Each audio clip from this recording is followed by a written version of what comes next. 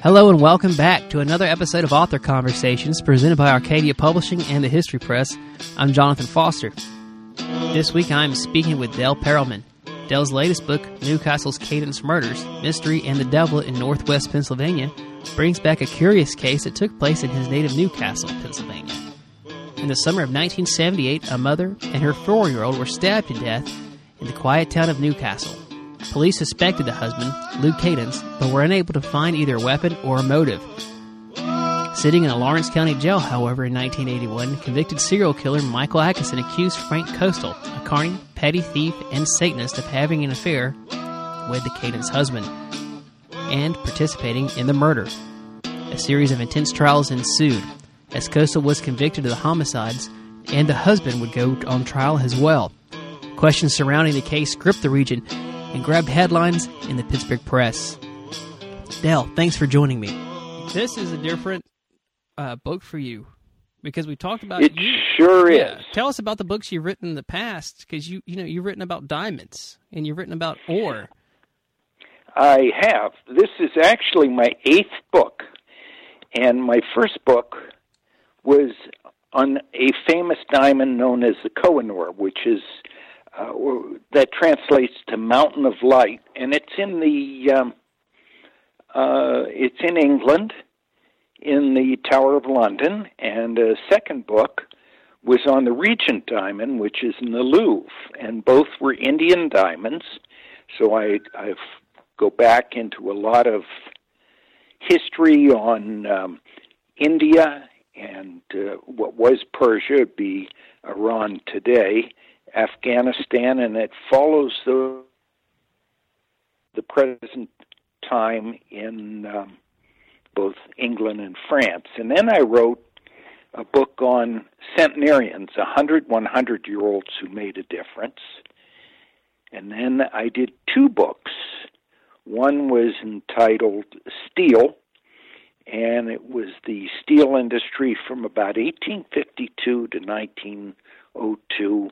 It began with B.F. Jones of Jones and Laughlin Steel, and it went through with Andrew Carnegie and with the famous Homestead Strike and the Johnstown Flood, and that ended with, I guess it was U.S. Steel Foundation in 1901. That was this country's first billion-dollar corporation, and I followed it up with Road to Rust, and that took it to the current time and the decline of the steel industry in the States. But I ended it on an optimistic note. Yeah. And then I did an Arcadia book with on the Scottish Rite Cathedral in Newcastle. So I've done, and one other was called Lessons My Father Taught Me. But I've done, this is my 4th book with the History Press. Yeah, and what made you go down this route? What made you do true crime? What made you interested in this story? Well, I actually had been working on this book for probably 25 years ago. And I set it aside, and it just kept dragging me back. And finally, I talked to my editor at the History Press, and I said, "Do you ever do true crime?" And they said, "Oh, yes, we have a large true crime series." And I told him the story, and he said, "Send it to me." So I reworked the story, got lots of pictures in it, got 60 pictures, sent it to him, and he said, "We love it." So there we have it. That's the Cadence Murders. Yeah, and where were you? Were you in Newcastle during this time? I don't think I even asked that last time we talked. Yes, I came back to Newcastle in 1972. The murder was in 78, and sometime around the early 80s, I was sitting around a swimming pool with a couple of the attorneys who had worked on the case, and I got so fascinated listening to them, I just had to write about it. And I got to be friends with the Prothonotary of Courts, and she gave me all the court files, and I read those, and I got even more interested in it. And so, yes, I was back in Newcastle. I was here during the time of the murder, and this particular murder has caught the imagination of the city, and I don't know, it seems to be a very popular subject here. Yeah, so this morning is a summer morning. It's in 1978. I mean, it's a family of four, and there's a dad. He's getting up. You think just imagine it. Dad getting up. Going to work. He's got a wife. He's got two kids. It's kind of a nuclear family if you think about it in a way. The way that it used to be described as an American family. But the morning's not going to go the way you would think about a classic American family's morning going in during this time period. Give us a walkthrough of what's going to happen. Well, what happened was, and when you have a conundrum here.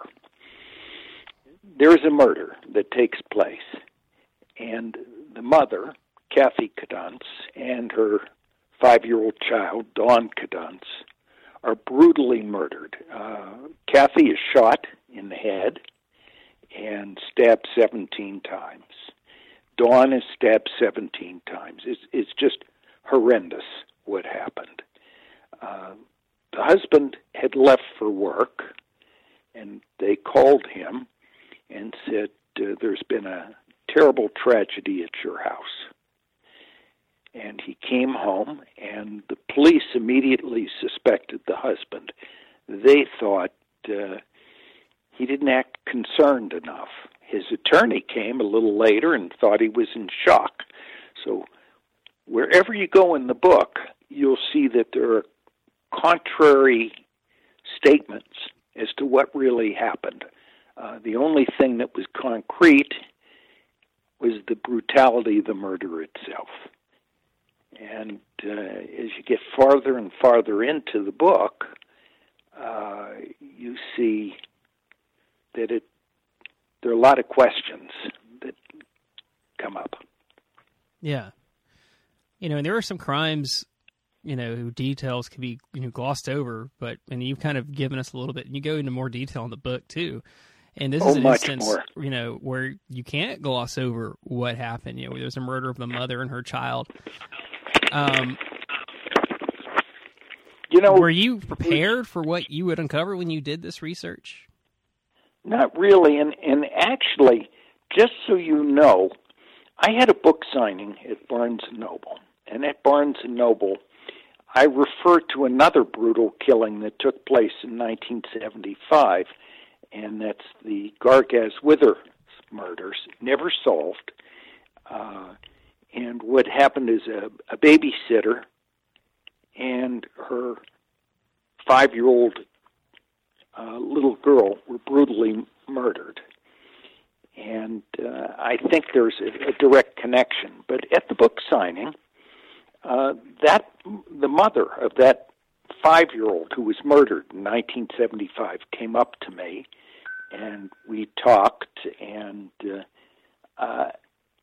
I tried to tell her I felt that the people who had done that killing were already dead from...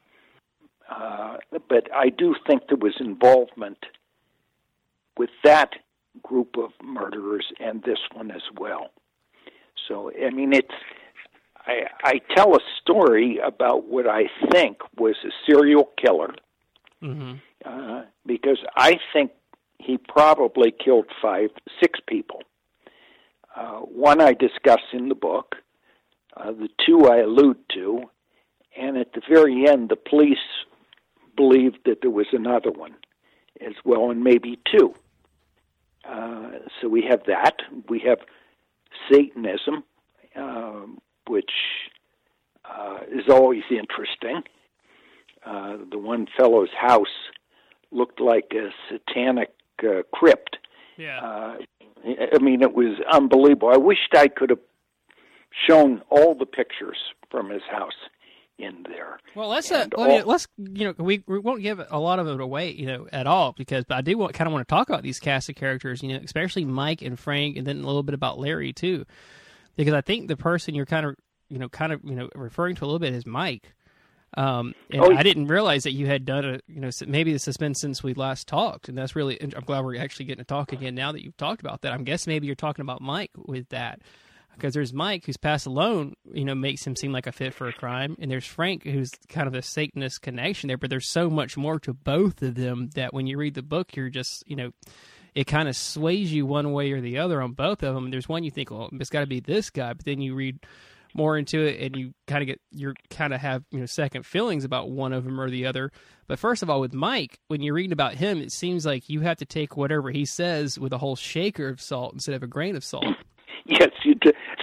Absolutely. He's a proverbial liar. Yeah. But you're absolutely correct. And what there's so much to this story. I had to go to the dentist the day before yesterday, and a woman walked up to me and said, "I have to talk to you." And I said, "Okay." And she said, "Do you know who I am?" And I said, "Yeah, you're the dental hygienist." She said, "I was the young girl who, after the murder, when Rose Buteric found the body, she came to the house. I was the young girl who answered the door at the house." And so we have an arrangement that we're going to talk about this a little bit.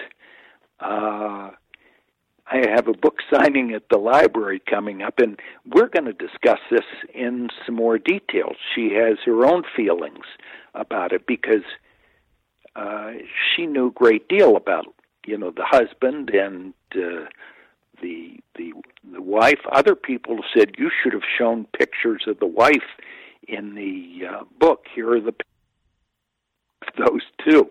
It's been fascinating since I've written the book how many people have called me or contacted me, and because there's even more to the story that has come up, that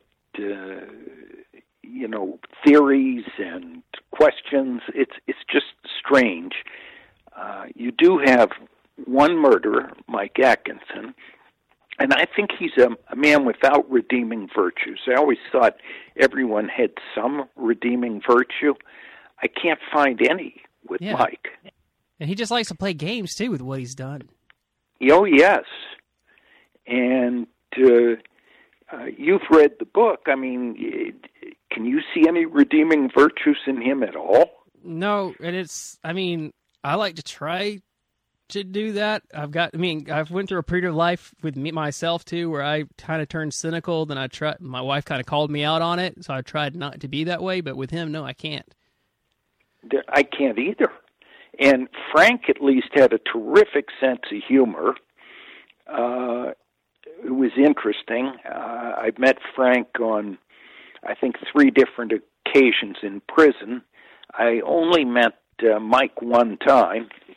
And even then, he was non-communicative, surly, difficult. And just as an example, his warden said he was the most difficult prisoner he's ever had. Now, that tells you the story of Mike.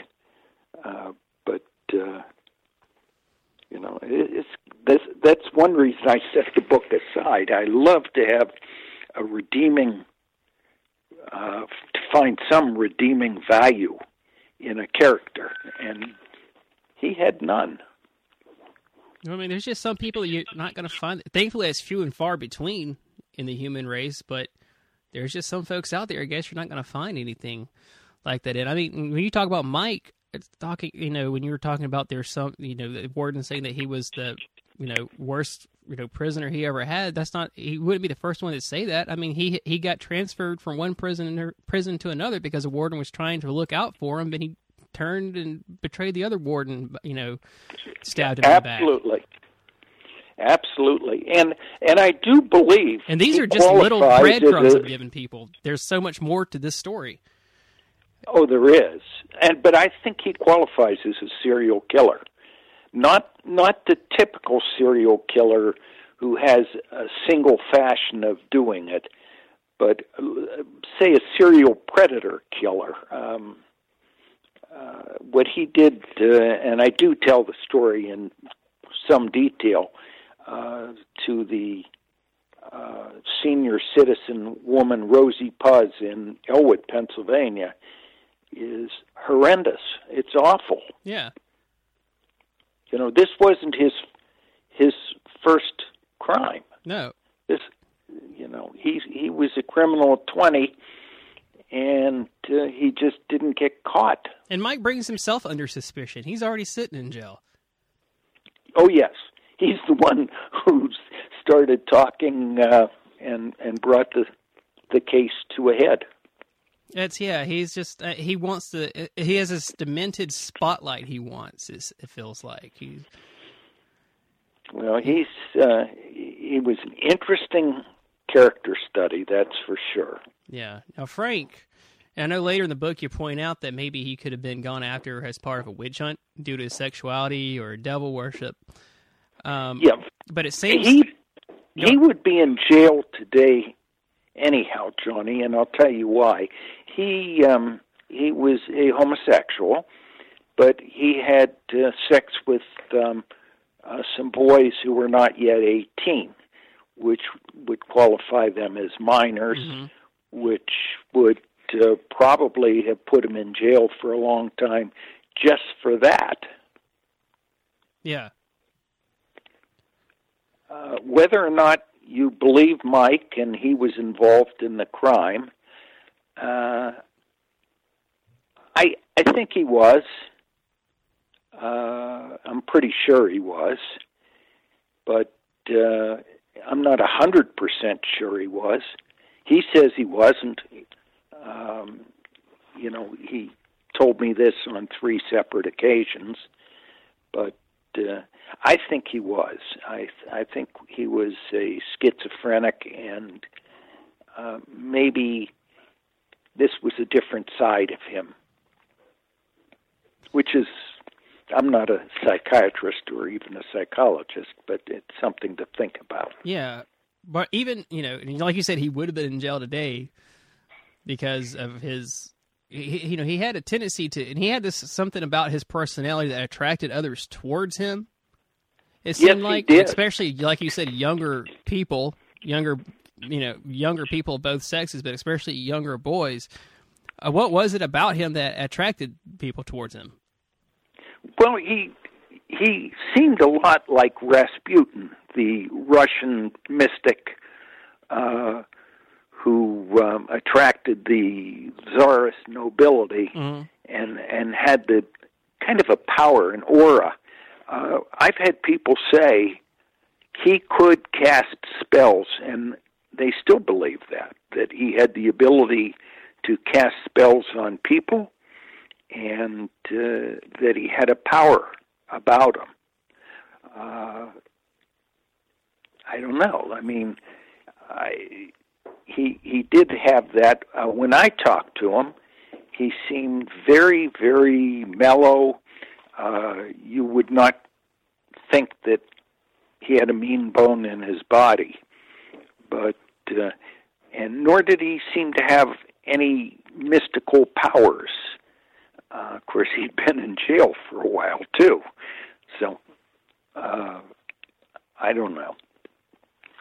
Yeah, I mean, it's just a lot of surprising things, twists and turns in the books too. There is another suspect, and that's going to be, they always say, it's that old saying, the spouse is always a suspect. Absolutely. And Larry's going to go to, I didn't realize that, yeah. So Larry is still a suspect, apparently. He's going to have a trial. I'm not going to give away what happens with his trial either. But how are the 3 main suspects kind of connected? Can you give us a little insight into that? Well, you have two stories. One, that there were some drugs, and the wife took the drugs and either used them or flushed them down the toilet. I've talked to people after the fact who say that she did use drugs, and I've talked to people who said she did not use drugs. So, but that's hearsay. The husband had a checkered past as well. The husband had exposed himself at least on 4 occasions, and actually spent a few months in jail for exposing himself. So he had a checkered past. And Atkinson said that he and some witnesses have said that he and Frank Costel had a sexual affair. So that's a second type of reason that could have happened. So we have a argument over drugs. Mike said he paid a certain amount of money for some Percodins and some other drugs, and witnesses have said that Larry and Frank had a relationship. So it could be either of those reasons might have tied them together. I do find it difficult that Kathy Kadunz, several witnesses said she always kept the doors locked. The doors were open that day because no one broke in when she was killed. So someone either by accident left the door open, and that may be one thing that happened, or someone may have gotten a key, or the door may have been left unlocked. And it's hard to imagine that on that particular day when the door was unlocked, these two strange fellows, or 3, because there's a third at least who's involved who is deceased, would happen in, do this brutal killing, and leave. There had to be more to it than that. So these are the questions that the reader gets to play with. Yeah, because there's a whole... I'm not even going to bring up the guy who's not around anymore, who doesn't even make it to the trials that we're not going to talk about. There's so much more into it. But there's 2 guys I did want to bring up because they make it almost seem like HBO's True Detective series. And that's Detective, and tell me if I get it right, because I didn't say his name last time. I just said his nickname. I'm going to try it. Is it Gigliano? Try Gig. Well, I said Gig last time. I'm going to try Gigliano. Is it right? No, you're not. You're close. Gagliardo. Gigliano. Come on, Johnny. Now, remember I said to you I did a book signing, and people came in and talked to me specifically? A woman came in and said to me, "Hi, I'm Selvey."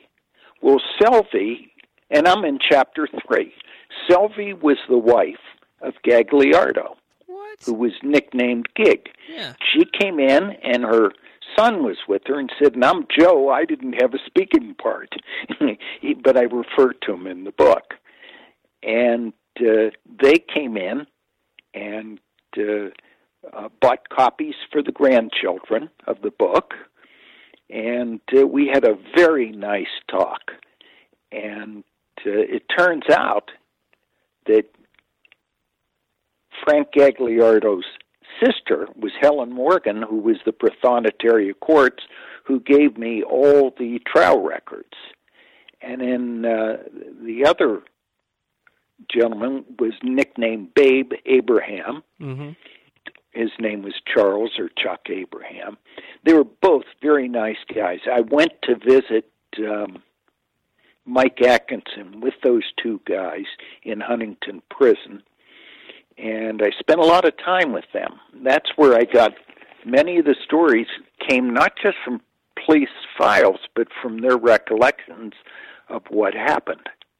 And if there were heroes in the book, those 2 would be the heroes. Oh, yeah, absolutely. And they played good, And they played good guy, bad guy, but they were... And the funny thing was, Frank was more the bad guy in person, but he was the happier guy in real life. Yeah, because he was able to compartmentalize everything. He compartmentalized it. He had a very happy marriage. Chuck, I think, brooded more inside, but he was a charming guy, very nice fellow. I was in the jewelry business for 35 years, and he loved to work on watches. He would take them apart and repair them. He set up a little watch repair center in his house, and that's how he would relax. But yeah, they were both, I think, reasonably good detectives. And the problem, they didn't use DNA evidence like they do now, and the chief was so sure that the husband was guilty that they didn't really check the cigarettes for DNA, for what exact type each person smoked. I think if they had been used a little more care, that the case might have been a little easier to work on. Yeah, and so the murders, how long between the actual murder and the last trial? How many years were we talking? The murder was 1978. The last trial was beginning of 1982. So you got about 4 years here. Yeah, and you had Atkinson. Actually, he was arrested originally on a rape of a minor charge, and he escaped to New York State and to Syracuse, and he came back and he went to Elwood, and in Elwood, the story was, well, let me go to the escape because that doesn't give too much away. He was picked up by the state police. They picked up his accomplice, Tanner, who really was a secondary accomplice, picked him up, and he went to jail. When they picked Mike up, Mike said, I have a son in the house. You can't leave this little boy alone. Let me get my son, and then you can arrest me. And he went in the house and ran out the back door with his son and escaped and went to Syracuse for a while, came back, and moved to Elwood. And that's where he killed this Rosie Puz, and he robbed minor things from her house, a black and white television, pots and pans. She had $1,200 in cash hidden in an envelope under the sink. He didn't even find that. And then he burned down her apartment. And then he was arrested probably a week later for her murder. And so he's sitting in jail on waiting trial on that murder. And at the time, they still had the death penalty. And he later agreed to present state's evidence against Costal in exchange for life imprisonment instead of the death penalty. So, which is kind of interesting. And so he sat in jail for a while waiting trial. I feel like somebody like him is always looking for some kind of angle. Oh, yeah. And the story's so interesting. You have an attorney whose license was revoked in the middle of a trial. Mm-hmm. And I thought that was an interesting story. There's just so many moving parts to this tale. I mean, it isn't a direct bad guy, we caught him, put him in jail, and that's the end of it. There's a lot more to this story than that. I don't want to give too much away. Well, no, you really haven't. But I do want to say this: if when you after this next library event comes up, and you have because you're doing events now, and you're having people come up and tell you things, just shoot me an email. And if you have people, more things come up, and you want to come back and do a podcast with some of these people, and you have more to say, you want to say, that would be interesting. Let me know, and we'll record another podcast and send it back up again. We have that unsolved crime where I think that Mike Atkinson was the killer. In fact, the father of the little girl who was killed remarried, and he had a stepdaughter, and she spent 2 days going. She was a lovely lady. She spent 2 days at my house going through the police notes because the state police were convinced that Mike Atkinson was involved in that crime as well. And then you have 2 missing people whose bodies have never been found. And the police were convinced that Mike Atkinson, pardon me, had something to do with that as well. But, and I've spoken to some of these people since the book was published.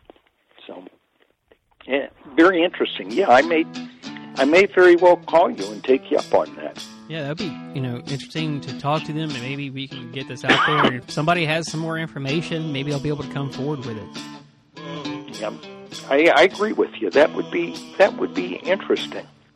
Thanks again to Del, and to you, the audience, for joining me. You can find Del's book online at arcadiapublishing.com and at your local bookstores. Remember to like our podcast and to rate the podcast on whichever platform you choose to listen on. And please do share the podcast with your friends if you enjoy it. If you have subject suggestions for future episodes, send me an email at arcadiaauthorconversations@gmail.com.